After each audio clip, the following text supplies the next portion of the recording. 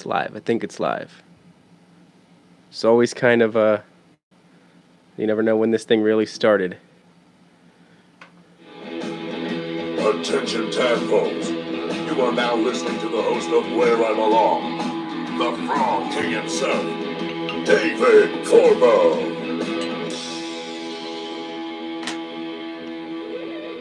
Once again, big shout out to Colin Metzger for that fucking awesome intro. I love that thing. That is beautiful. Let me go ahead and mute this before we got all kinds of goofy sounds coming out of the laptop. What's up, guys? How you living? What's new? I got a bunch of new stuff. A bunch of new stuff to share with you.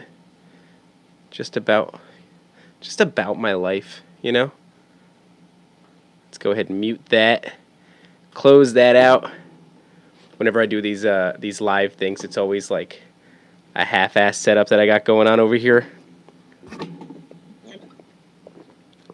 But I like to watch it on the YouTube live stream. One, because I like to see if I look like a fucking idiot. But two, because there's a chat. And the only way I could see the chat is by opening it up on my laptop. So, Corona's the only beer you do that with, right? Where you load it up with a lime. I loaded up with 3 limes because I got like a lot of extra limes. You know what I'm saying? And limes don't really serve any other purposes besides going in Corona. You don't really do else with them, right? You know what I mean? Like, what else are you doing with a lime? Not much. Not much. There we go. So what's going on, guys? What's new? What's new with me? You guys can't tell me what's new with you, but I can tell you what's new with me. Hot off the heels of doing an episode with Ari Manis. That was a pretty cool episode. Very cool guy. Nice young Jewish gentleman. And had a lot of fun doing that. Just started a new job. Left the old one. You know, recently I told you guys I was like, I got a better paying job. Remember I said that? And I started weighing it out. It was like a good paying job, but it was like really soul crushing. I use that term a lot, like soul crushing, right? And it's kind of a fucking cop out, but I think it's just like, it wouldn't have, I'd have been unhappy. And so I weighed the pros and cons, and I decided against it, which in hindsight, probably not the best move because of some news that we got, but I'll get to that later. But, so for like 2 weeks I was unemployed, which was nice. Might be more than 2 weeks, maybe 2.5, almost 3 weeks. But it was nice. It was just nice to be home with my family. It was nice to be home with my wife. It was nice to spend so much time with my kid. Especially we got some good weather like a few times, and we were able to go out and do some dope shit, do some yard work, but also like play on the trampoline and go to the park, and played hard, man. Played hard. Taught him how to play catch a little bit. Taught him how to rock climb. That was about the coolest thing. Taking my son, teaching him how to climb on like boulders, because there's a lot of boulders where I live. You know what I mean? It's a very mountainous area, and so you go to a park over here, shoot right down the mountain. There's a park out there, and there's like this little area that's typically fenced, not fenced off, but they don't promote, or they don't encourage the kids to go over there. You know, so like there's fences around it. You can still get in there pretty easily though, and so I was like, fuck that. Like, we bypassed the playgrounds and we went straight over to this little rocky area, and I taught him how to climb some boulders, and you know, they were pretty big, but I was able to be like right behind him in case he fell, and he never fell. But he would turn around and he would reach out for me if he got scared, and I wouldn't let him, because, you know, if you start depending on another person while you're climbing on something, I don't know. To me, it didn't feel like, my intuition was like, that's a bad. I didn't logically think it out. I just felt like it's a bad idea. Don't grab onto me. Focus on, you know, the rock. The rock's not moving. I'm moving. You know, if I fall or if my weight shifts, you know, whatever, man. It was a good time though. It was a good time taking him out there and doing all that stuff. But kids are assholes. Kids are assholes. They're assholes, man. They don't know they're being assholes. You know, but when you have, before you have a family, you think there's like this notion of like everybody's got each other's backs. You know what I mean? Like, yeah, this little dude's got my back and I got his back. We're like a squad. And that is not the case. That is not the case. He does not have my back. He doesn't realize it, but he has none of my best interests in my, like, you know, there was a couple days I slept pretty late. You know, I'd be asleep till like 9:30. And one day I'm sleeping, I forgot that his buddy was supposed to come over. We were supposed to babysit his little friend from down the street because one of his parents was out of town. The other one was going to work. And I forgot about it. My wife didn't forget about it. She was up early doing the thing. And I hear the door open. I'm still laying in bed. The bedroom door opens too. I'm still laying in bed. I hear the door open. I hear like some other dude's voice. I'm like, fuck, man. This guy's here to drop his kid off. You know, which is fine. You know, we said we babysit. No big deal. But I'm just embarrassed now because I'm sleeping. So I'm like, shit. So what you want out of that situation is just nobody even mention Dad. You know what I mean? I don't even want anybody to know that I'm not working. So that's what I want. I want everybody to just play low-key. Dad's not even here. Don't even mention Dad. As soon as that kid walks in, as soon as that dude and his son walks in, you hear my little son of a bitch kid go, "My dad's still sleeping." Bro. What the fuck? What the fuck? Are you shitting me? You're supposed to have my back. My dad's still sleeping. I hear the dude grumble some shit like, oh, okay. Maybe, you know, meanwhile, he's dropping his kid off, getting ready to go to work. Actually, I think it was earlier than 9 because he's got to go to work. So it's probably like 8 in the morning. I wasn't even asleep. Crazy late, you know? It was like 8 in the morning. My dad's still sleeping. Not even 4 years old. Just exposing me. And if that wasn't bad enough, the next thing you hear is, "You want to go look at my dad sleep?" Bro, what the fuck? Now I've got to pretend to be asleep. He's not talking to the dad, he's talking to the other kid. My family drops the bowl again. My wife just lets him right by the defenses. Doesn't even say, "Leave Daddy alone." Doesn't even, you know what the best move would have been? Shut the door and say, "Daddy's not sleeping, he's getting changed." Right? That's what people who have your back do. No. Daddy's not sleeping. He's getting changed. Don't go back there. Leave him alone. The dad would have said, yeah. Don't go back there. Come on. I'd have been able to pop up out of bed, throw some pants on. Right? But a grown-ass man, I'm nearly 30 years old. These two little kids come running down the hallway. I got to pretend to be asleep. So now these two kids run up to my face, you know, because I got an elevated bed with the, you know, the bed frame. There's a thick box spring. It's a really thick mattress. I'm fucking face level with these little turds. Boom, boom, boom, boom, boom, boom. They come running into my bedroom. And they want to whisper, but loud whisper because kids don't know how to whisper yet. "Look at my dad. Shh, he's sleeping." Right in my face. When he goes, "Shh," he spits on me. I gotta pretend to still be asleep. Like a coward. I felt like such a coward. You know, and then the other kid feels so uncomfortable. He goes, "We should leave. I don't want to wake him up." And my kid goes, "Okay." And then, because they're fucking idiots, they're just kids, they don't know shit, they like purposely stomp march out of the, you know what I mean? Because I think like when you see like Dora the Explorer or whatever children's cartoon, is when they sneak, they lift their knees up like really high, like bump, bump, bump. I can't really, my fingers aren't that articulate, but you know, they lift their knees up really high, but they don't get that they're doing a soft landing with the knees, so they just lifting their knees up really high and stomping all the way out of the fucking bedroom. Now the dude that dropped his kid off can hear this. He knows I'm pretending to be asleep. And I'm not coming out until he leaves now. Because I'm a coward, right? I'm not coming out until he gets the fuck out of here. So I wait until he leaves, and I fucking and I slink out of the bedroom. But kids don't have your back, you know. They never have your back. we'll be walking through ShopRite, and just because he thinks it's a funny thing to ask, he'll go, "Dad, did you fart?" Go, because at home I fart. That's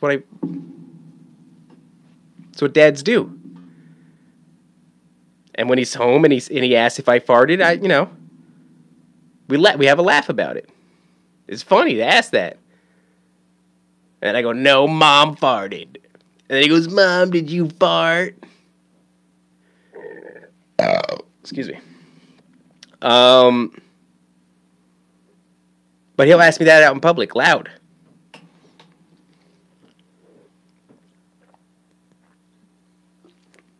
You got to be careful what you say about him or say around him. It's like they're always looking to sabotage you. You know what I mean? The other day I'm in the kitchen, I'm talking to my wife, and we're having a long conversation.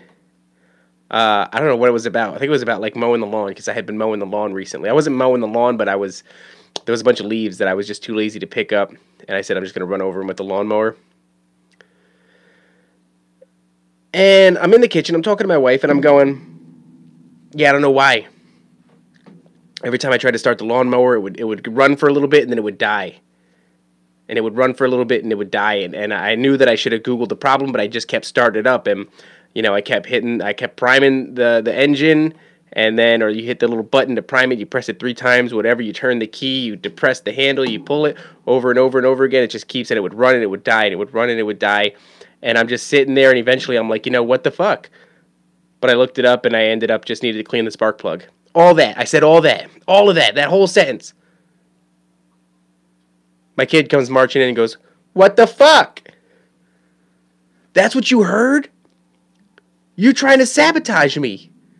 You're listening, that whole sentence, everything that I said about priming the engine, turning the key, pulling all of that stuff, Googling it, and all you heard was what the fuck. And that's all you said was what the fuck." When he drops fuck, I put the foot down and I make sure there's no laughter. I'm like, "Hey, you can't say that. Do not say that."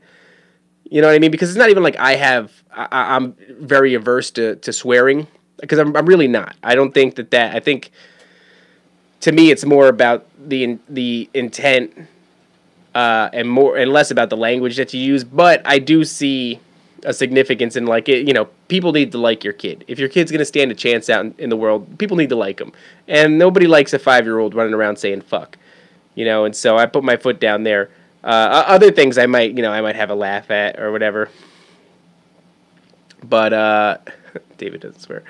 I see some comments in I do swear. I don't have an aversion to swear. I don't think that there's such a terrible thing when it comes to children swearing. I really don't.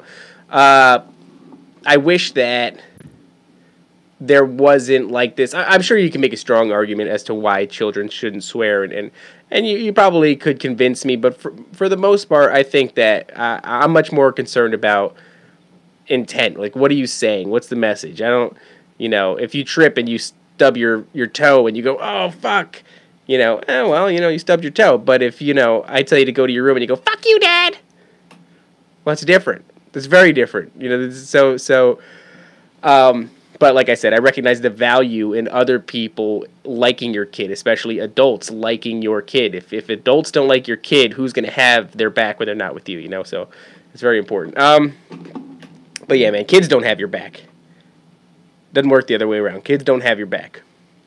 You know what I mean? Every time I say something to him, if I tell him, like, you have to do this. And he goes, "Why?" And I go, "Because I said so. You have to go." Because it's just, at a certain age, I don't believe fucking explaining things to children. I really don't.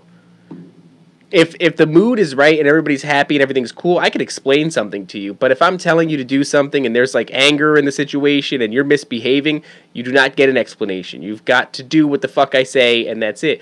But sometimes I'll tell him, because and he'll run over to mommy and he'll say, "Mommy, Daddy said," and I'm like, "You little mother, you're ratting." It's so weird to have a child rat on you.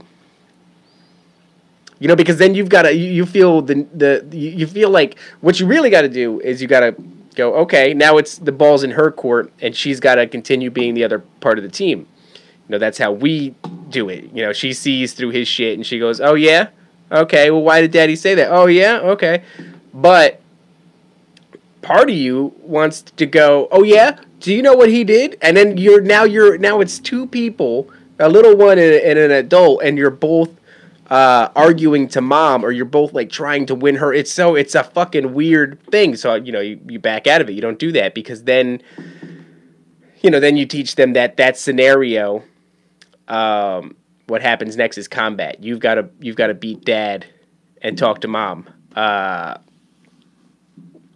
Makes her the boss. Yeah, we don't know.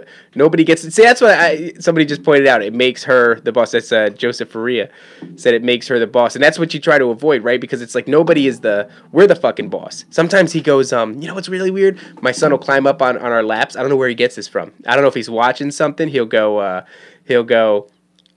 I'm the boss of you guys. Ooh. Nothing sets me. Ooh, a little something in my heart go, what? Eh? Who the fuck? And a lot of the times I'll snap right back. You're not the fucking boss to anybody. I like to tell him stupid things like that. He'll go, that's mine. And I go, you don't own anything. You don't have any belongings. You've never purchased anything in your life. I'll say weird little elaborate snarky things to him. I'm not Biden. I'm Obama in this bitch. But we're both Obama. If Obama had a clone. But yeah, man, kids don't have your back. They really don't. And that's what makes you wonder too. I was working the other day. This is just yesterday. And my wife had to go to a baby shower. And so we got a babysitter. And she has a kid as well. And they were going to another kid's birthday party who we didn't know. Although I think my wife knew him a little bit. Had met him at like a play group or something like that. And so we bought her a toy to bring as a gift, because I don't believe in showing up to parties empty-handed. And so, even that goes for my fucking 3-year-old too. So when he shows up, he's got a swag bag for the kid, even though we never met him. I think that's you should do that. But the whole time in my mind, I'm like, oh my God. Like every terrible thing that I've ever done is going through my head. I'm wondering if he's just mimicking that, if he's just running around, yelling cocksucker. Because I dropped a few cocksuckers here now and then. I can't help it, man. It's my vernacular is such that I try. My least favorite thing is censoring myself. That's my least fucking favorite thing. I aspire in all aspects of my life to be as genuinely myself as I possibly can be. But I recognize that you can't always be fucking, in front of a 3-year-old. And so I do tone it down, which is ironic, because to me one of the most valuable things is being genuine and uncensored as often as possible. But then the most valuable thing in my life, which is my child, is something that I have censoring myself. So, but hey, welcome to adulthood. But yeah, man, you just wonder about all the terrible shit that they're fucking, because it's all your behavior. Like I said, I could read an entire paragraph from a book, stumble on one word and accidentally say fuck, and that'll be the only word that he hears. Well, not hears, right? Because, I know that, but he knows the value of that word. I guess because it's the only, fuck is such, oftentimes, a breach in the floor that is the crust of a volcanic bed, and that floor cracks open and smoke shoots out of it, and that smoke is fuck.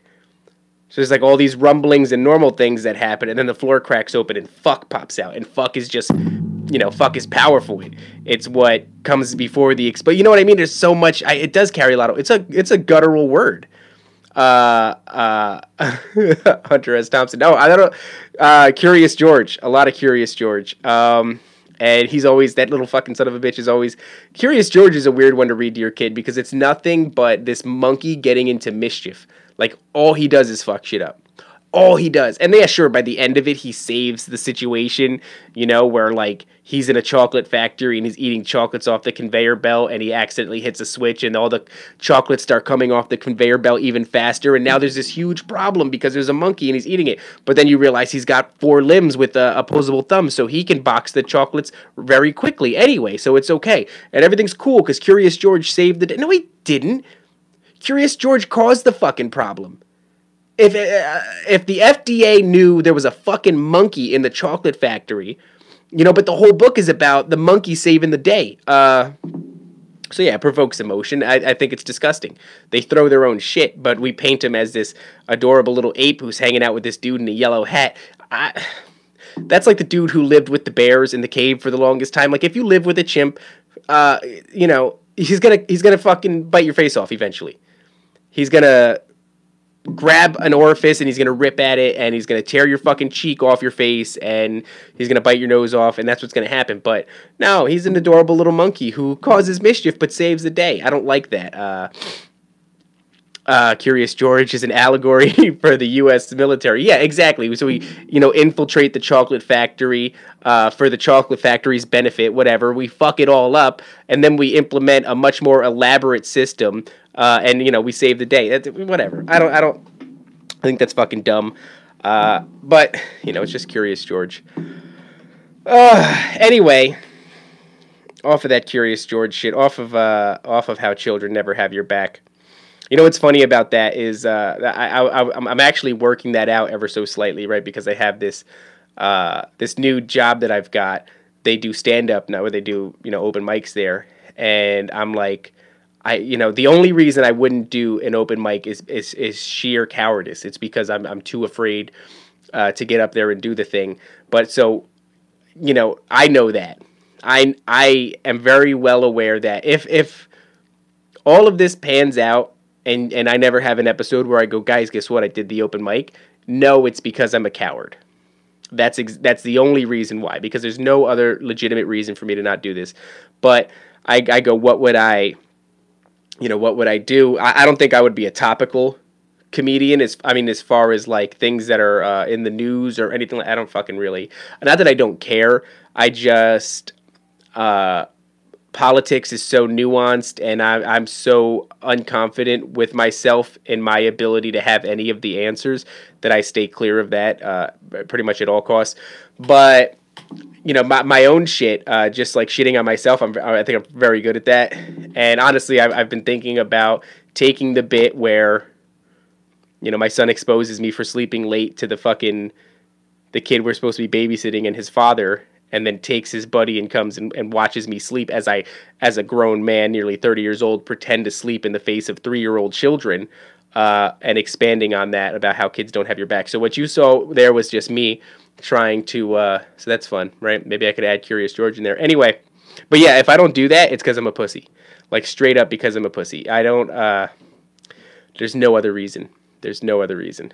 And this is also just a way of prodding myself into the situation. But I think late April, they're going to have something. You know, but it was nice. It was nice being home for X amount of weeks. You know, not really just hanging out. You know, I did the podcast. I kept good with that. You know what I mean? And I looked around for a job, and I had a couple of offerings. I didn't take them because my money to happiness scale is very skewed. It leans heavily towards happiness, which obviously I know having money enables you to be happier. But it's such a fucking stupid hippie kind of naive thing to say, but like I have such a difficult time in my mind grasping the idea of being unhappy for 8 hours a day in order to live. And then a lot of people don't have that problem, and hats off to you. I just, you know, like I said, nearly 30 years old, and I just can't shake it. It hasn't gone away. It just seems like it won't go away. So, which is terrifying because I'm like, oh, great, I need to figure out something. Like I had this epiphany the other day when I was mowing the lawn. I said, what if I'm supposed to be an entertainer? Which is terrifying, because if you believe in the idea that certain people are supposed to be things, then the idea that you're supposed to be an entertainer is like, what other pursuit is as risk taking outside of like, extreme sports? You know what I mean? If you're going to the fucking X Games on a dirt bike, well, I would say you got me beat. But as far as like a path to take to be an entertainer, sure, there are things like right now doing this podcast, I'm building relationships and opening doors that could potentially help me in a pursuit like that. And I know, for example, like doing stand-up comedy, even if stand-up wasn't my path, being on a stage, working these things out, just swimming in those waters could help me find more of a concrete direction. But so much of that is just full of fear. You know what I mean? I have a propensity to do things that I'm afraid of. You know, like I did boxing for nearly 3 years, and no, 2 years. But to some people, that's terrifying. You know, and it was a lot of it for the first year was very spar heavy boxing. You know, so to some people, the scariest thing in the world is a physical fight against another human being, and that I was afraid of it too. You know, and still am. It's not like it went away, but I was still inserting myself into that situation over and over and over again. You know, I think that one of the most satisfying things in the world is doing something that you're afraid of in the first place. You know, so this is in that wheelhouse. It's just a different flavor. I think at this point in my life, I want to do stand-up, but I also would rather get punched in the face on a lot of other levels. Like, I'd rather get punched in the fucking face. You know, I'd rather lose a fight against somebody like in a boxing gym. You know, that's a little bit better because at least you know that's controlled. I would not rather get my head stomped in the fucking street by some, guerrilla stranger. That's not what I'm saying. But it's just one extreme that I'm more comfortable with at this point in my life. You know, but like I keep saying, if I don't do it, it's just because I just pussed out. You know what I mean? So, yeah, I took a job at a farm. Man. Yeah, it's been weird. There's a place nearby that's a farm, and it's also a restaurant, and it's also a brewery, and it's like an apple orchard as well. So there's a bunch of different shit to do, and it's like I'm doing a bunch of things from like cleaning a restaurant to feeding farm animals, to like cleaning fields, and it's bizarre. It's like, I find myself going, like, what am I fucking doing? Yeah, man, my relationship with jobs has always been so weird because it's just, I've never found, I don't know, if you really crunch the numbers and you look at it, it's like 8 hours a day, 5 days a week, 40 hours a week, and you multiply that over this fucking field that is your life, this timeline, and it gets terrifying. You're like, oh my God, I spent fucking years of my life doing things that I didn't like so that I would have enough money to survive, which, I'm boo-hooing about the situation that every single person on this planet, and not to mention, we live in fucking, I live in America, and, there's not a bunch of other places that you'd rather be. America's dope, Canada's dope, lots of Europe is dope, Australia, and then, Japan seems pretty cool. I wouldn't want to live in China. And then I'm just lucky I wasn't born in a third world country, yet here I am bitching about what job. Man, it's hard. It's hard to juggle those two things. It's like my head is full of contradictions because I see people that are just, they grasp that situation very firmly. It's fucking work hard, get a good job, and get benefits, get your insurance, get your 401k, and go fucking, go to school, all those things. And then they have a solid life, and they play hard on the weekends and do cool shit, and I see the value in that. But it's like, I've always felt like my path was going to be a weird one. And then right now I'm like, I don't know what the fuck's going on because I'm on a farm, which is bizarre. You know? But yeah, I found out the other day that I've got to be out of where I live on July 1st, which is super duper cool. But I really can't complain because I've had a sweet ride here, and I'm of the belief that whenever things get mixed up in a big way like this, like, you know, changing where you're living and things like that, yeah, sure, it's scary and sometimes bad shit happens, but a lot of cool shit happens. As long as you don't die, in a lot of cases, a lot of cool shit happens. Or you don't get sick or something traumatic doesn't fucking happen. So I've been thinking about moving out of state. You know, I people that have been listening to this show, I've talked about that a lot. I've talked about wanting to go to California or go to Texas. And as it stands right now, it's just like, on a spur of the moment move, not really spur of the moment, I've got like 3 months, but on a spur of the moment move, like driving to Texas would be too crazy. I don't have a shit ton of belongings. I plan on selling most of what I have and keeping only like the essentials, which is like, you know, mostly clothes and stuff like that. I don't really have any furniture that I need to take with me. I could sell off everything. Even the TVs, you know, I've got like a big stupid 55-inch TV, but I'm not lugging that anywhere. So sell that bad boy. Got a lot of workout equipment that I wouldn't want to part with. You know, I've got that like that Bob dummy that love those things, man. It's like the torso of a fucking dude with no arms, and you just wail on that. You fill the base up with water, and you just tee off on that thing. That's very fun. Oh no, I seem to be having some difficulties here. Hold on a second.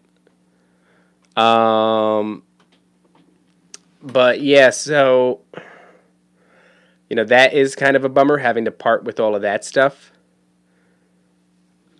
Forgive me if anybody is in the chat. It seems like my shit froze, but hopefully it's still good. Give me 1 second. Yeah, so, you know, having to sell off all that stuff would be a bummer. But it is what it is. But yeah, so we were thinking about going to. I'm sorry, I like spaced out for a second there. I had this whole setup over to my left, and it just froze, and it's like me watching the stream, so I could see the chat, and it freaks you out, right? Because whenever it freezes, you're like, "Fuck, is this frozen? Like, is this what people are seeing? Am I fucking?" But I don't think that's the case. Anyway, yeah, man. So I'm moving. And like I said, Texas is just too far to drive to. Texas is a dope place. I would like to go to Austin. Austin has a lot of culture. There's a lot of cool shit there. My cousin is actually in not Arizona. He's in Las Vegas, Nevada. And he swears by it. He says to come out there. You know, my wife has a friend in Austin, Texas. She said, oh, you guys can move to a place called Killeen or something like that. And we looked it up, and it was like 2 bedrooms for $500. We're like, what the fuck? And then I looked for jobs out there, and there's a lot of jobs, you know, for welders and things like that. And I was like, okay, cool. So I can get a gig out there, and we can make that happen. And then we started looking up, like, fucking how safe it is. And it was like you have a 1 in 120 chance of being the victim of a violent robbery or some crazy shit like an assault, something like that. And it was like the crime rate was fucking crazy, and I was like, ugh, yeah, dude, that's not, I can't read that and go like, well, you know, we'll fucking roll the dice on that. You know, I'm not averse to taking chances. I just, to put my family in fucking some sort of dangerous situation, I'm good. And then we started looking at it, and it's like $300 in gas, more than likely, for the Elantra. We got a 2013 Elantra that we just finished paying off. And then, like, I mean, you probably double that. Probably like $600 for the fucking, the Cherokee, the Jeep Cherokee. And that's if that bitch can make it all the way to Texas. And probably not. And Chase just told me he's got gas. Unless you want to start letting floating butt biscuits into my fucking gas can or my gas tank. I don't think that's gonna help me out there. But yeah, man. So we started going, well, maybe fuck Texas. So what's more reachable is like South Carolina's dope because I want to go someplace warm. I'm done with if I'm gonna move, if I'm gonna take that chance, potentially go through that trauma, potential trauma of something, bad happening or just fucking the sadness of leaving where I am. I'm doing it for fucking palm trees, boy. I'm doing it for warm weather. I'm not doing it for some other fucking cold place. Not happening. And plus, I've been talking shit my whole life about going someplace warm, and so, I don't like doing that. I hate being the type of person that talks about wanting to do a thing and then never does it because I have a long history before the age of like 23 or 24 of doing that. Like I spent all of my teenage years and my very early 20s just talking shit about doing things and then never doing them. And so now I'm at this point in my life where I'm like, if this is what it is, if I'm going to spend all this time talking about it, I have to do it because I can't really live with myself. Not that. That's a strong way. I judge myself for it. You know what I mean? So, which is why I was talking about the stand-up comedy thing. Is like I know I want to do stand-up. I know that if I work at it, just like anybody, if you work at a thing and you learn the fundamentals of anything and you practice them over and over again and you put in the work, you can become good at something. I want to do stand-up. If I don't, it's because I'm a coward. That's straight up like what the reason is. So, which is good. I love saying that shit out loud because it gives me accountability. It's like episode 49. I'll clip this shit out at 36 minutes or something. If I don't do stand-up comedy, it's because I am a coward. That's it. It's the only reason. Or because I suck at it. But I don't believe that. I don't believe that I would suck, not because I think I have some innate ability to be good at stand-up comedy, but because I think I can be funny, but I think more importantly, I can put in the work. So, bada bing. But yeah, man, so the same rule applies to, like, I can't talk shit all this time about wanting to go to someplace warm, and then when my back's against the wall and I have to fucking do a thing, I don't do it because it's scary or, whatever. Like, I want to go to Cali, but it's just super expensive. And it's a really hard thing to start looking into where to move. Like, if you're moving out of state, I don't know, dude. It's really difficult. Like, unless you know somebody out there, like South Carolina, we've got my wife's friend Shanice is out there, and Shanice, is in the area that we'd want to move. Coincidence? No. It's because we know a little about the area now, and she says it's nice, and she can suggest some towns. And then Texas is the same thing, where she's got a friend in Texas who is giving us a lot of suggestions as to where to go. But like I said, don't think the Jeep could make it there, which leaves you in a crazy spot because then it's like, well, the Jeep would, you lay down those seats, plus I got a roof rack, and you just start ratchet strapping shit down and Tetrising the inside of that bitch, and you can get away with like not using a U-Haul. Like I said, I don't really own a lot. But what's that say? Damn burritos. Oh god. Anyway, but yeah, man, so but that's the other thing too about the fucking Jeep is like, I maintain it, I fix it. There's a lot of things that before I owned it, I didn't know how to do anything. I replaced the alternator on that, the crank position sensor. I did the oil change. I replaced the timing belt. I replaced there's things that I don't even remember what they're called. I did all the brake lines.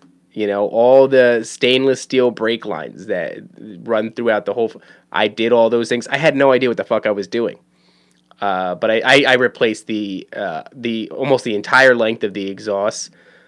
But that kind of gives you a peek into like what a heap of shit it is, So making it out there is super crazy. But like I said, my cousin is it is practical. Yeah, the whole thing's practically new at some point. From reading lists to live on stream. I need a fucking I should prepare for these live ones, but I don't do that. This is my like one opportunity to just kind of ad lib and also try to be honest. You know what I mean? Because like when I do with guests, there's a lot of nerves because it's like a ping pong thing. You know, you've got to be able to carry the conversation and also be interesting and make them like you and all this shit. Like, this is just, I was watching Chris D'Elia on this past weekend, right? Because they did this April Fool's thing. I don't lie to guests. Somebody just asked me if I lie. I don't lie to guests. So Chris D'Elia is on this past weekend for April Fool's. And it was so funny because at one point he's like, when fucking Theo Von is in here, he's in here alone. And essentially that makes it, because he's in most of the time he's not in there with a guest, Theo Von. And Chris D'Elia goes, he's fucking crazy. Like, he's a psychopath because he's in there by himself talking to himself. And Chris says when he's in there, you know, he said some crazy shit, like 60 people in there, but there's people behind the fucking cameras when Chris D'Elia is doing his podcast. So basically what I'm saying is I'm entirely fucking alone. I am looking at myself right now on a little tiny screen and just ranting, you know, which lulls you into this false sense of security, because without this little chat room, like, I could see everybody's popping up. Somebody's saying you've had a knife on a stream as well. I did have a knife in the past. Somebody's saying about farts and eating burritos and everything. But if I don't look at that and I just look at this, it's just me. It's just me ranting like an insane person, telling you guys about how I feed farm animals, and my kid exposed me for sleeping till 8 o'clock. You know, so, but yeah, man, what the hell was I talking about?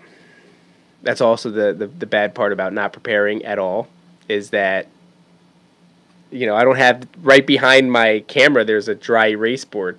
It's still loaded up from Ari Manis's shit, where it's like, fresh off tour with Theo, tell me about Road Hose. I wrote down on my dry erase board to remember to ask Ari Manis about Road Hose. Skating from Oregon to New York. Asked him about his childhood. What did his parents do? But when it's just me, I don't know if that's like, do I not care about myself enough to prepare? Oh, dude, what am I fucking doing? I got a really important thing to talk about, guys.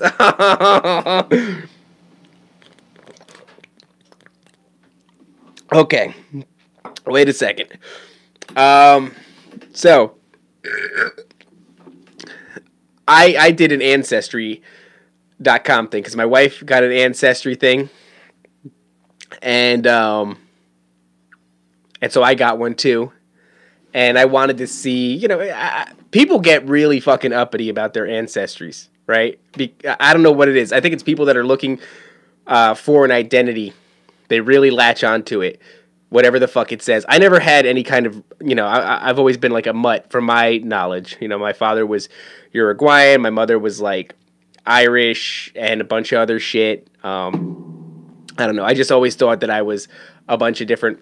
And so I never had, I grew up in a school where there was a lot of racial identity going on, where there was like the Spanish clique and the black clique but not even just the Spanish clique. It was like the Puerto Rican kids were fucking different from like the Mexican kids, and you know, it was very segregated in that way.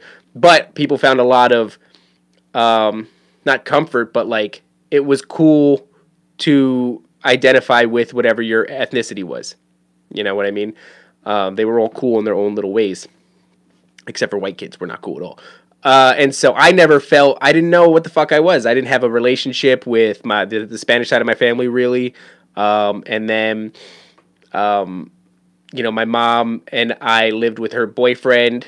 And so I wasn't related to them, you know, him and his mom and things like that. And so I never had any fucking... I think I did wear a Uruguayan flag when I was a kid, though. I went to like a festival in Elizabeth that was like the ethnic festival, and they had a Uruguayan. It was made out of beads, like blue and white beads with a flag. And I bought that, and I fucking would wear that around, but people thought I was lying about being Spanish. Whatever. But yeah, so I never had any of that. So a lot of people that I know personally started getting these ancestry things, and I didn't put much stock in it because I was like, it's fucking whatever. It was weird for me to watch other people do the same thing in their adulthood, which is like learn about their heritage. It's so weird for people to learn about their heritage and then identify with that shit. What the fuck? I never did that. I didn't want to do that. I saw it having an identity through the things that I did, not the things that I was by default. Because, I'm deep like that. And so, but I did it. And when I order something offline, like I'm waiting for that shit to land on my doorstep. When I did this Ancestry thing, I fucking forgot about it. And even after I got, all right, we'll get there. But yeah, I forgot about it. I just didn't think about it much. And then even when I got the message, because they send you text messages, it's like, here's the news, your fucking DNA results are in. And I didn't even open it. And I was in, Ari Manis, for whatever fucking unknown reason, puts my, one of the Photoshops made by Swindle Shop, who also is the host of the MMA Reaction. Big shout out to Swindle Shop. And we're going to do that podcast in the future, by the way, with the MMA Reaction. Elliot, I forget what his last name is. It's like Livy or something. Irv, whatever it is. Elliot, I'm sorry, brother, of the MMA Reaction. But he made this really dope edit for me, and I put it up. And Ari Manis takes it and puts it in his story and says, you should go watch this Mexican guy's podcast. So it starts a conversation in the CCC about my ethnicity, about being Mexican, which I don't albeit I've got all these lights on me right now, and I got to do something about this lighting, because I look like powder. Anybody ever see powder? I look like powder right now. I'm bright as fuck. I'm completely luminescent. But I don't know what the fuck makes you people think I'm Mexican.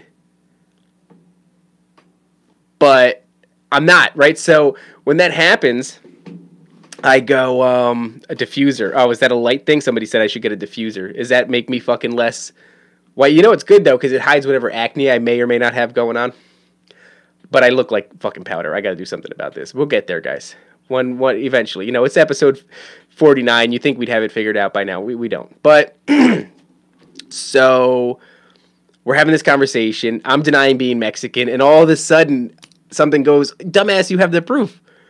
And I'm like, guys, fucking hold on. I have an Ancestry thing. And I get out of the chat and I go to this fucking Ancestry thing. And so at the top of the fucking list, I'm French. French as fuck. I'm predominantly French, baby. I'm sophisticated. I'm fashionable. I'm French, which explains the mustache. All of that. I couldn't shave this thing off if I fucking wanted to. Like, I've straight razored it before. It's just a black bar anyway across my lip. Like, I would need laser hair removal to get rid of this mustache. Or maybe I could try shaving up, because I use a straight razor to shave, because I'm sophisticated. And so maybe if I go up against it, I can get rid of it. But nothing I've ever done has made this mustache really go away. You can't kill it. So maybe that's a French thing, right? The French are known for mustaches, their style, just their slim, athletic bodies, and just, their taste in food and all these things.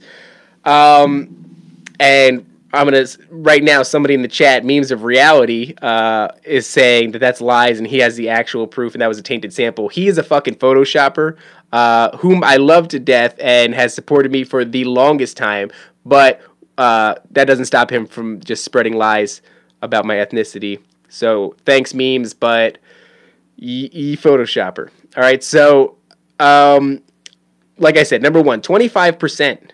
I'm a quarter of a Frenchman. Right, which I don't really know how I historically felt about the French.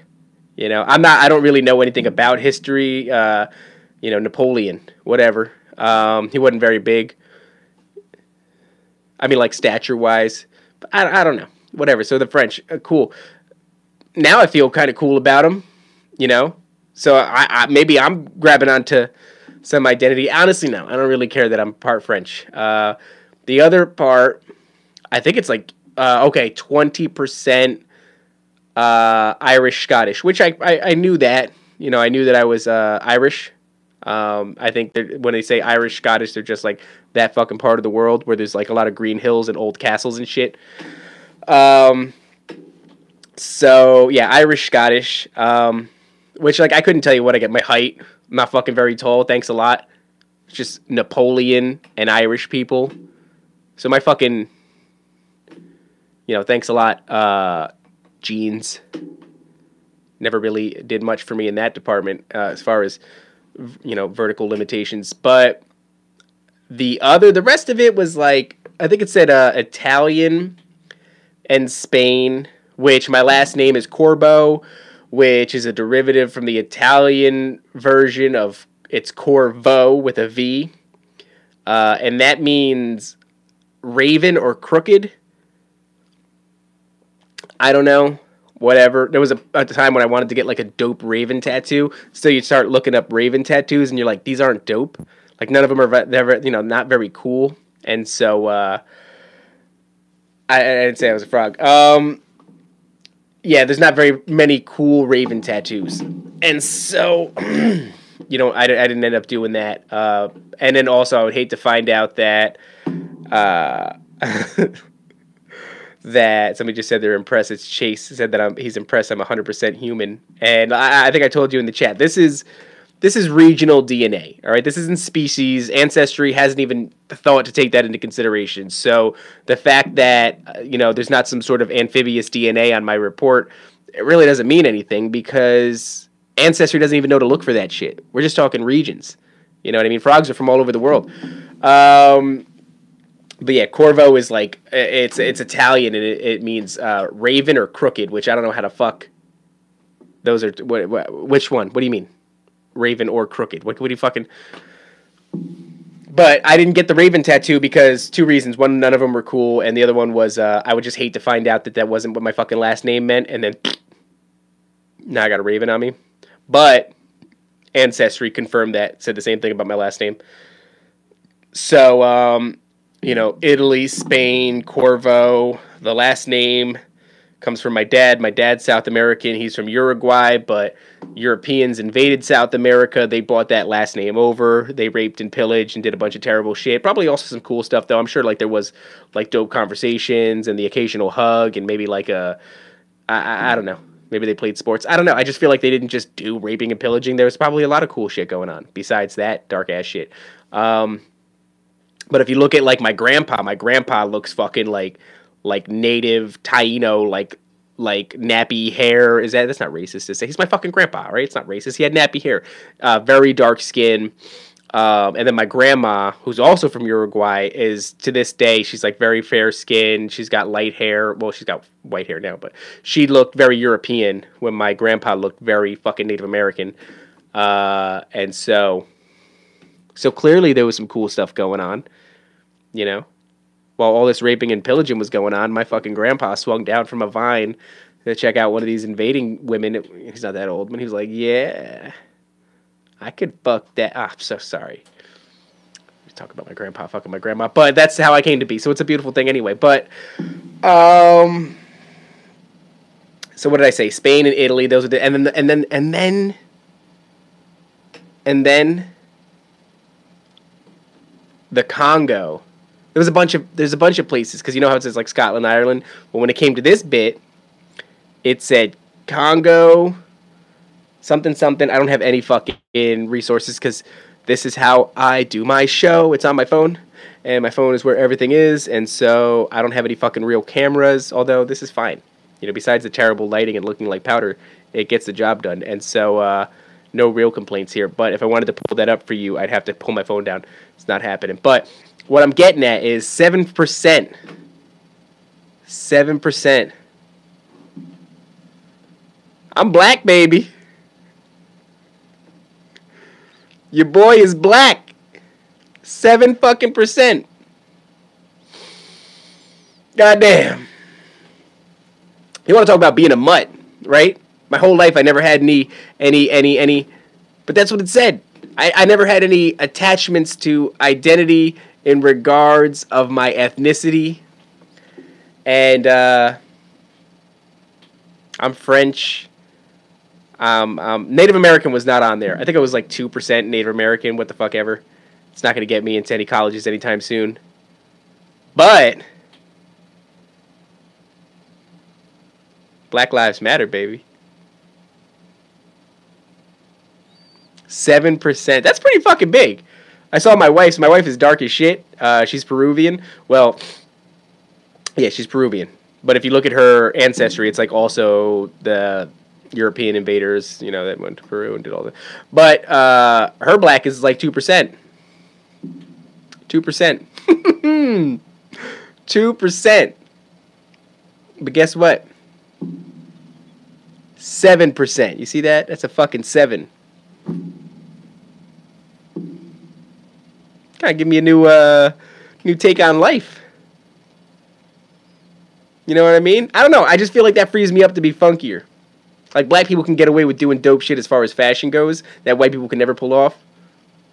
I can do whatever I want now. I can wear a lot more print. Animal print. Things of that nature. Upstairs in my drawer. I like to buy clothing that makes one of my buddies uncomfortable because my buddy is like nearly racist. Like, he's not racist, but he's like a white dude that works in a metal shop that like never cared about fashion and is totally comfortable with dressing like the 40 to 50-year-old men that work in the shop with him. And he's always dressed like that. And, you know, he just says some shit sometimes that you're not too sure. Like, bro, whoa, I don't know if I don't think you're allowed to say that anymore. He does a lot of that. And he's also like made very uncomfortable by anything that's like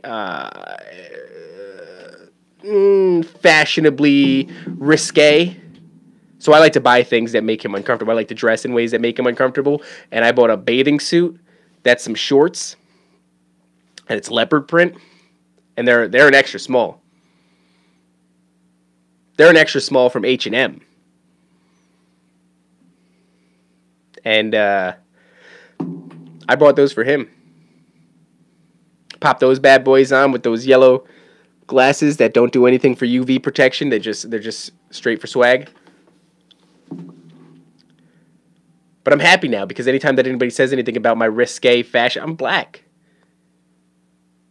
You know, I told you guys on the episode with Chase and Nathan that the reason that I was wearing sunglasses indoors is because I had reached a level of fame that allowed me to wear sunglasses indoors, and that my fame, the sliding scale that I adhere to, is the same one that African American hip hop artists utilize. And so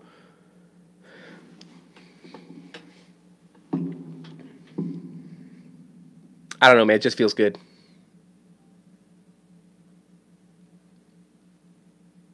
Just feels good. 7% though. That's a lot. That's a lot. And I started looking up what makes you black, like what percentage of black makes you black. And I don't know what the fuck I was reading. But at some point historically, any African American genes beyond 6.25% made you black. So all I'm saying is that if I had been born just maybe like, I don't know, a few decades earlier, some shit like that,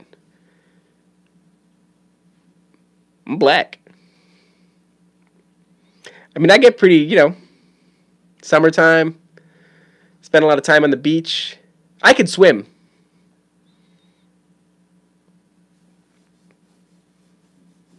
I didn't buy this. Somebody just said 7% black, and he buys a Champion shirt. You know, very into fashion. I don't like the fact that I've got a Champion shirt with an Adidas hat. But I'm not taking my hat off right now because my hair is a little crazy. But I've had this for a while, you know. I mean, I had this for a while. I don't know if I can get my shoes in here. No, I can't get my shoes in here. My shoes are swaggy too. My pants are a little tight, so I can't get my shoes in the picture. But you know, so I've always been kind of fashion forward, but it was just a mystery. Like, why? Why people don't have fashion? What's going on here? It's not a mystery anymore. Man. But yeah, I don't want to harp on it. I want to move on. What time is it? An hour in? Okay, so yeah, I really just wanted to make sure that I said thank you to a lot of people by... somebody just said, I mean, I get it in the summertime, the beach. I don't know. My speech is all fucked up. You know, when nobody's around to reel me in, I go off like Alex Jones. What I meant to say by that is I get very dark in the summertime at the beach. I get very dark. I don't really burn. I just get browner and browner and browner. You know, black. Anyway, yeah, like I said, before Chase had to course correct me because I completely derailed from something. I did want to take these last few minutes to say thank you to a bunch of people by name, unless I don't know your name, in which case by Instagram name. And just, you know, people who have supported me. So number one, obviously my wife, Cindy Corbo, just for, I don't know, it's weird. I don't think a lot of people find somebody who's like very supportive of maybe their weird kind of creative paths that they want to take. And she's been nothing but supportive since fucking day one. She actually did a podcast with me for a short while called the Mapa Mapa Show, which we just couldn't coordinate both being available at the same time with a little boy, you know, to try to shoot a podcast. It ended up being like on long drives that were like an hour. And he would fall asleep in the car. We would do them there. So it just ended up not happening. I'm not listening. I just assumed you thanked me. I've not gotten to you, Chase, yet. Okay, I'm starting from the beginning. I'm Jenna. Hi, Jenna. Thank you for lurking. So yeah, my wife has 100% been my biggest supporter, and I just imagine that if she gave me any fucking friction at all, you know, it's hard enough to be consistent, even though I have total freedom to do it. You know, so if I had any resistance at all, who knows, maybe I wouldn't be doing this and we wouldn't be on episode 49. But, you know, big thank you to my wife for being as supportive as she is. And it's weird. It like seems like she thinks I could. I don't know if we're still good. Looks like the time is still rolling. I just told me it got dropped out for a second. Somebody in the chat confirm if we're still good. Either way, I think we're still good, so I'm still going to go. So, yeah. Anyway, good. Awesome. All right, great. Freaked me out for a fucking second there. I would definitely like to say thank you to Memes of Reality, who is one of the more recent members of the Comedy Content Collective. But even before he was a part of the group, he has been a longtime supporter of my show, has created a lot of awesome edits for me, especially really early in the days, which, you know, it's like edits are a massive currency that if you guys make them, maybe you don't see it, but as a podcaster, it's like getting a picture of Photoshop of yourself, fucking artwork, anything like that is tremendous. It's fucking tremendous. It enables you to, especially somebody like me who's fucking, you know, one part lazy, another part fucking oblivious as to how to properly social media. It helps me out tremendously because you get that ability to just take that edit, put a caption on it, toss it up, and thank the person who made it, and it just keeps... You know, it just keeps eyes on the show, and it also, I think, I'm in a unique position. There's a lot of podcasters out there that wish that was happening to them, and I'm lucky enough to have that happening to me, which brings me on to the whole fucking group of, you know, all these people who not only are my friends, but have also supported the show for the longest time, and it's like, you know, Ari Manis said it the other day. because after the last episode, we just fucking peppered him with these edits and these photoshops and over, back to back to back. And at some point, he comes out of the woodwork and he's like, dude, you have more people making pictures for you than Rogan. And it was just like, it confirmed it for me, because I always knew that I was lucky. I know that I'm lucky to be part of the group that I am and to have the friends that I have, because they're all skilled in fucking memes and photoshops and everything, and it's an awesome promotion tool for the show. And so I'm lucky to have people that are talented that way around me. But to hear it come from somebody else was like, what did he say? You have the exact... It's Chase Lepard just said, I have the exact same people making images for me that Rogan does. No, you should not be charging me. You fucking no. I should never have done this, thank you, because now they're thinking about charging me. Fucking get that out of your mind, all right? Stay humble. All right, you guys aren't that good.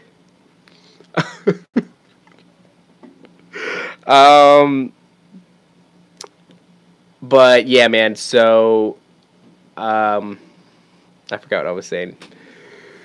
It's just really nice to have that. It's massive, and it's a direct window into whether or not people are listening. You know, when they start to make edits of things that are from the episode, it's, you know, like I said, very lucky to have that. I think I have to thank Nathan Baird of Drawn from the Mind for putting in the word for me that snowballed this whole thing in the first place, because I don't know that if I hadn't made friends with Nathan, because Nathan is the one that told the CCC when they first got started that, you know, I wasn't a complete psychopath, and that and he also is the one that recommended that I talk to Chase, and I was thinking about reaching out to Chase, and I just didn't think that he would respond because his page is really big, and you know, I had just started the show. But when he suggested it, I reached out, and then that was, you know, a second giant piece to the puzzle of this all happening. So if it wasn't for Nathan Baird and Chase Lepard,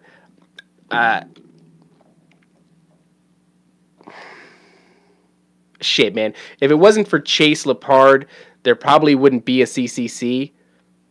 So I don't know, man. It's I could see like none of this happening.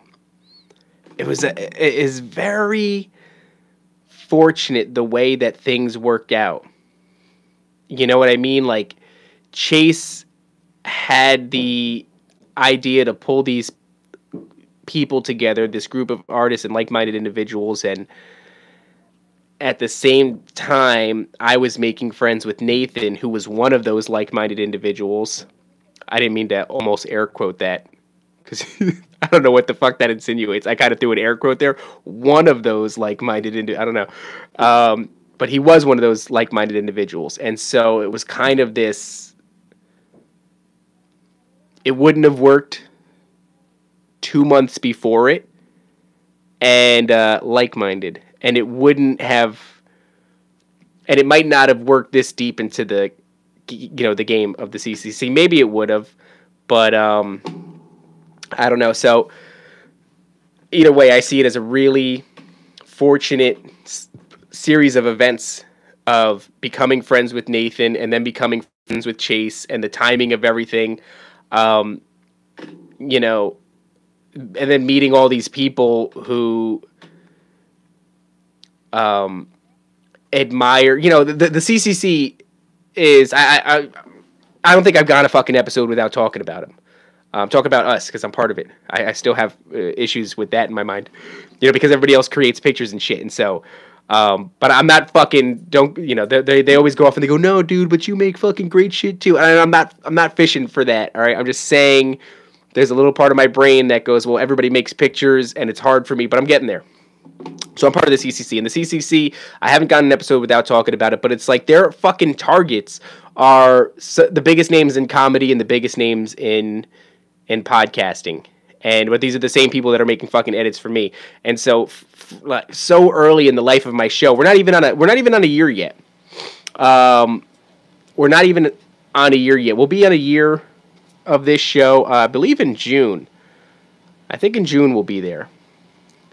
And so, tremendously early in the lifespan of Where I Belong, I have had the support of a bunch of fucking killers.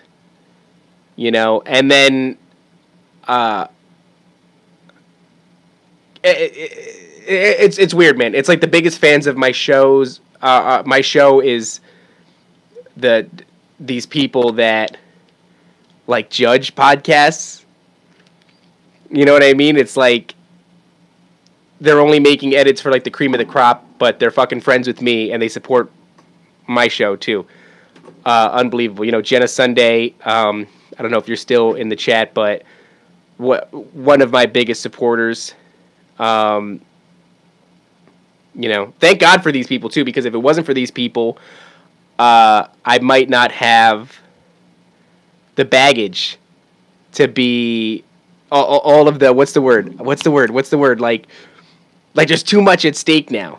I couldn't just fucking stop the show and then have, you know, Jenna and fucking Chase be like, what happened to Dave? And I'm just gone now. Like, there's too much at stake. I can't stop this shit now. It's got to keep going. Swindle Shopped, another one. Swindle is a great edit maker. He does great photoshops. He's got his own unique style too. It's like whenever you see him, the Chase and Nathan said it best on Algorithms. It's like when you see Swindle Shop's photoshops, you know that you know it's him. You don't even have to see the fucking.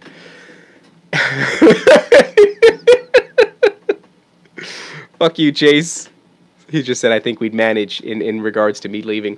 But Swindle also has the MMA reaction, and he's going to be on the show really soon. We're just trying to work it out. It was like last time we tried to do it, he's got a little boy, and his little boy's like 2 years old, and you could hear him in the background fucking listening to like the ABCs and just like laughing and shit. And I was like, dude, I can hear that. He's like, you can hear that? And I was like, so we're going to get it done. It just hasn't gotten done yet. But he's been one of the really early people that supported my show was Swindle Shopped. He's been making edits for me like really early in the game.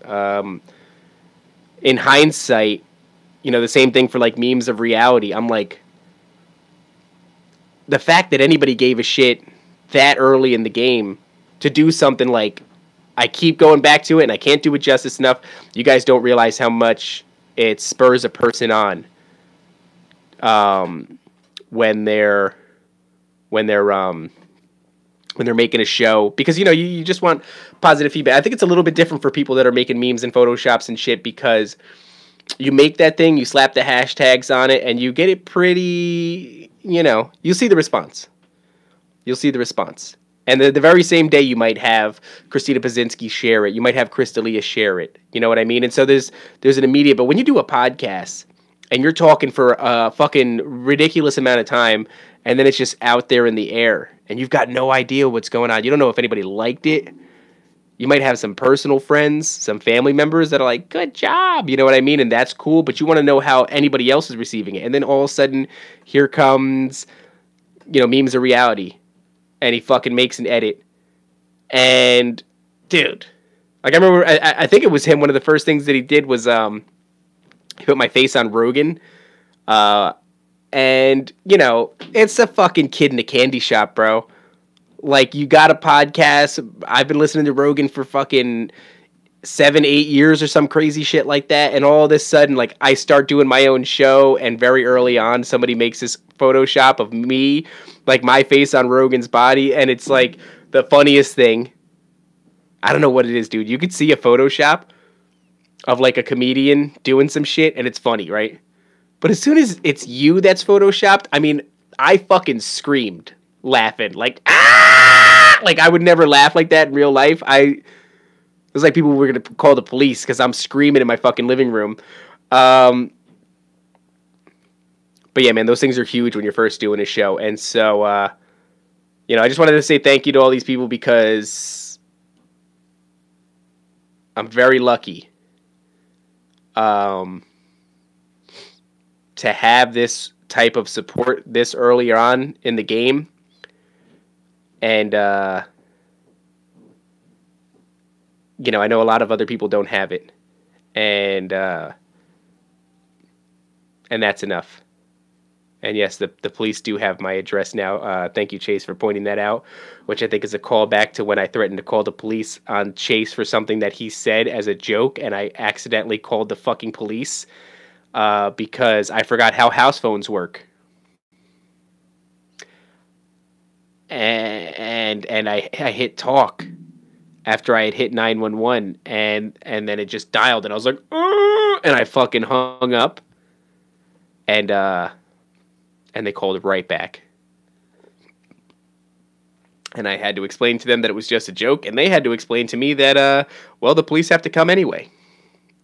And then the police came to my house, and I had to explain to them that it was just a joke. But instead of, waiting for them to come and knock on the door, I walked down my fucking walkway, all the way down my driveway, and intercepted them before they got there. Like a psychopath. And then I was like, it's just a joke. You ever have somebody say some shit? You go, I'm gonna call the cops. And then you do. You ever, and you do. I did. This is nothing. You want to talk to my wife? And then I went inside and got my wife, which very much seemed like I gave her a fucking powwow before she went out and talked to the police. And then she went out to the police.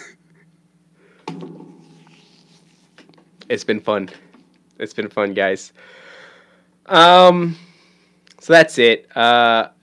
If I forgot anybody, it's only because I can barely even finish a sentence when I do a solo podcast, and I didn't forget anybody. I know how lucky I am. And also, thank you to my mom, too. I don't know, one of the things, you guys, I don't know if you know, my mom watches, so many of these lives, which is, nerve-wracking as fuck. That's the scariest person to have watching you while you're doing a live is your mom, but and she never says anything. She'll do a little wave in the chat. But big shout out to my mom. Love you. Thanks for watching, Mom. And I've big shout out to all my Patreon supporters. The fact that anybody's paying fucking money for me is bananas, but it also enables me to, if I have conversations with people and they go, do you even make money off this show? I go, no, yeah, I'm not lying, I do. So that's it, guys. I make money off this show, and I'm black, and I'm appreciative. So, I've got some cool stuff coming up very soon. I've got, Jenna is coming back with, hi, Dave. You know what's really funny? Oh my God. What's really funny about, right now, Memes of Reality just called me Davey Chi-Chi. He said, hi, Davey Chi-Chi's mom. My mom very recently showed me what Monchichi was. I had no idea what Monchichi was. She was looking at my son, and he's got, he didn't have a haircut at the time. It was all fluffy and stupid. And no, don't. How dare you? My mom, do not slide into Chase Lepard's DMs. He's requested it, and I would really appreciate it if he didn't. But he also says hello. But I didn't know what Monchichi was, and my mom said that my son looked like Monchichi. And then all of a sudden, through some little conversation, Memes of Reality makes me into a Monchichi. I took that. I sent that straight to my mom.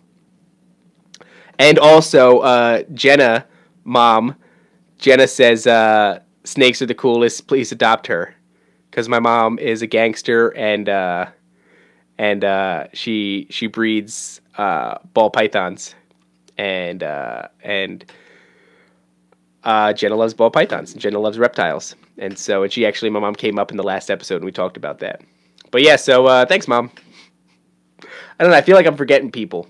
I know I'm forgetting people because there's so many people that support me. I want to get off, but I also want to fucking say, like, it's crazy. Like, people have all these fucking negative connotations with what goes on in the internet, and yeah, sure, there's a lot of naysayers about a thing. You go to do a thing. I know people personally that fucking look at me weird because I do a show, and they think that my pursuits are stupid. And, big shout out to Joe Harris of Photoshopped as Fuck. Big shout out to Algorithms Podcast with Chase Lepard and Nathan Baird.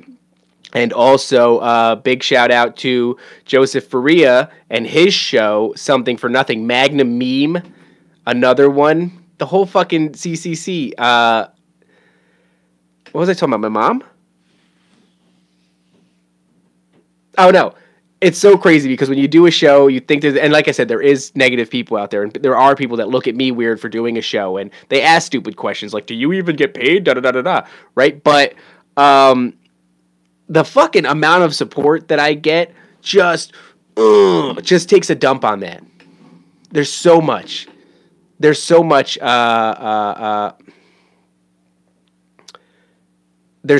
support behind this. It's phenomenal.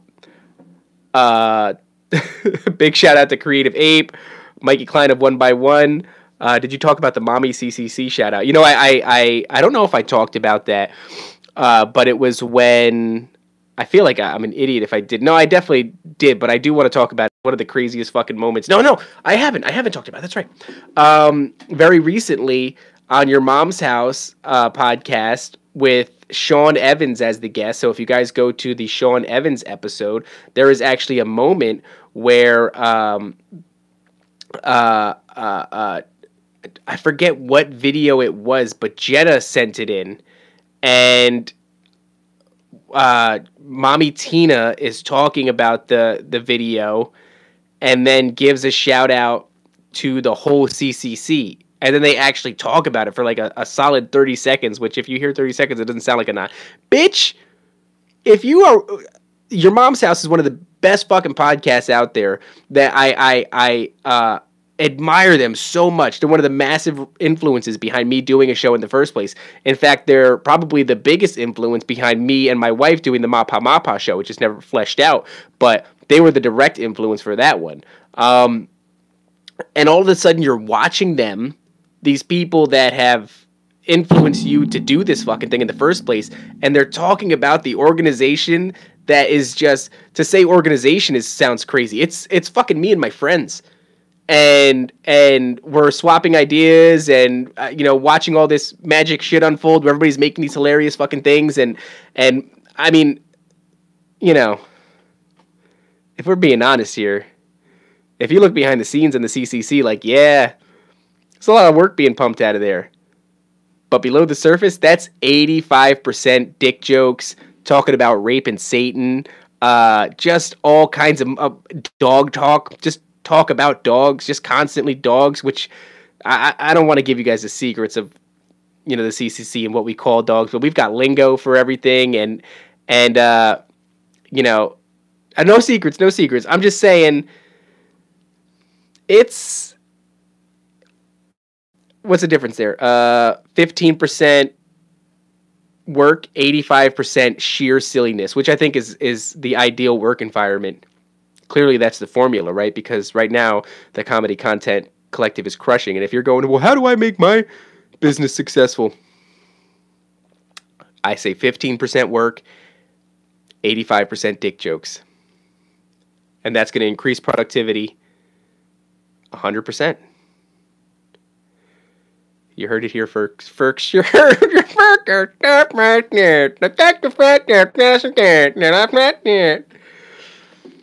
I'm sorry, guys. If we worked 100% instead of 15%, we might be making money. Yeah, maybe. I am making money. I don't know about you guys. I'm fucking balling. But that's it. Please, I'm going to end this before I go off on another tangent. Thank you guys so much for listening. If you've been listening since the really early episodes of Where I Belong, like I said, this is episode number 49. The next one pumping out is 50, because that's what comes after 49, and that's a lot. That's a lot. There's a lot of hours of me shooting the shit on the internet, and if you've been listening to that happen since the early days, I kiss you right on the mouth. Oh, my God, please. Voice Monster edits, Colin Metzger. Of course, well, I think I actually shouted him out in the very beginning, but, and also Illustrated Skills, just another iPhone. I'm sorry, my shout-outs are all over the place. This is because fucking Memes of Reality keeps reminding me about the balls that I'm dropping. But if you've been listening since the early days of the podcast, I love you. Thank you so much. And if I see you in public, I'll kiss your mouth. Head over to whereibelongpodcast.com.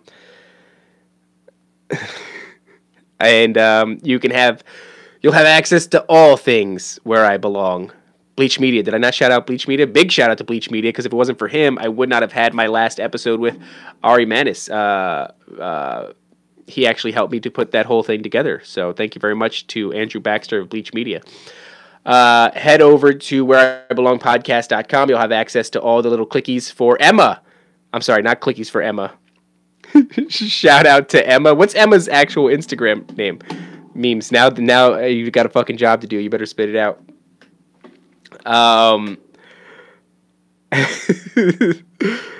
Emma, I'm sorry, I don't have the rest of your name here. What the fuck was I saying? You'll have all the buttons for my social media, so my Twitter, which I'm not very active on Twitter, I should do better at that. Facebook, the same thing. Chase is like a social media connoisseur.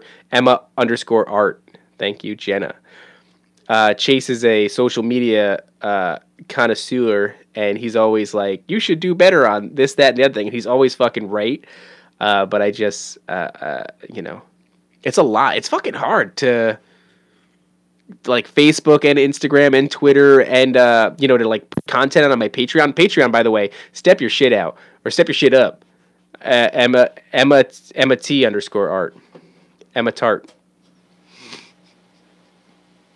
She's a fucking gangster, by the way. Emma, of the Comedy Content Collective, Emma T_art, is like, she's doing the highest level. Like, I would get her shit tattooed on me. Like, it's fucking crazy what she does and how she does it. It's so and Jenna loves you. Jenna says that she loves you, Emma. And so, but it's crazy the level of like how clean it is. It's high and it's tight. Emma's a fucking gangster. But yeah, man, I don't remember what else I was saying. Subscribe to my Patreon. That'd be cool. And Chase, I'll do better at social media one day. All right, guys, thank you guys so much for listening to Where I Belong. And that's it. That's all I got for you. Okay? Until next time with Jenna and Joseph Faria. Peace out. Bye. Bye-bye.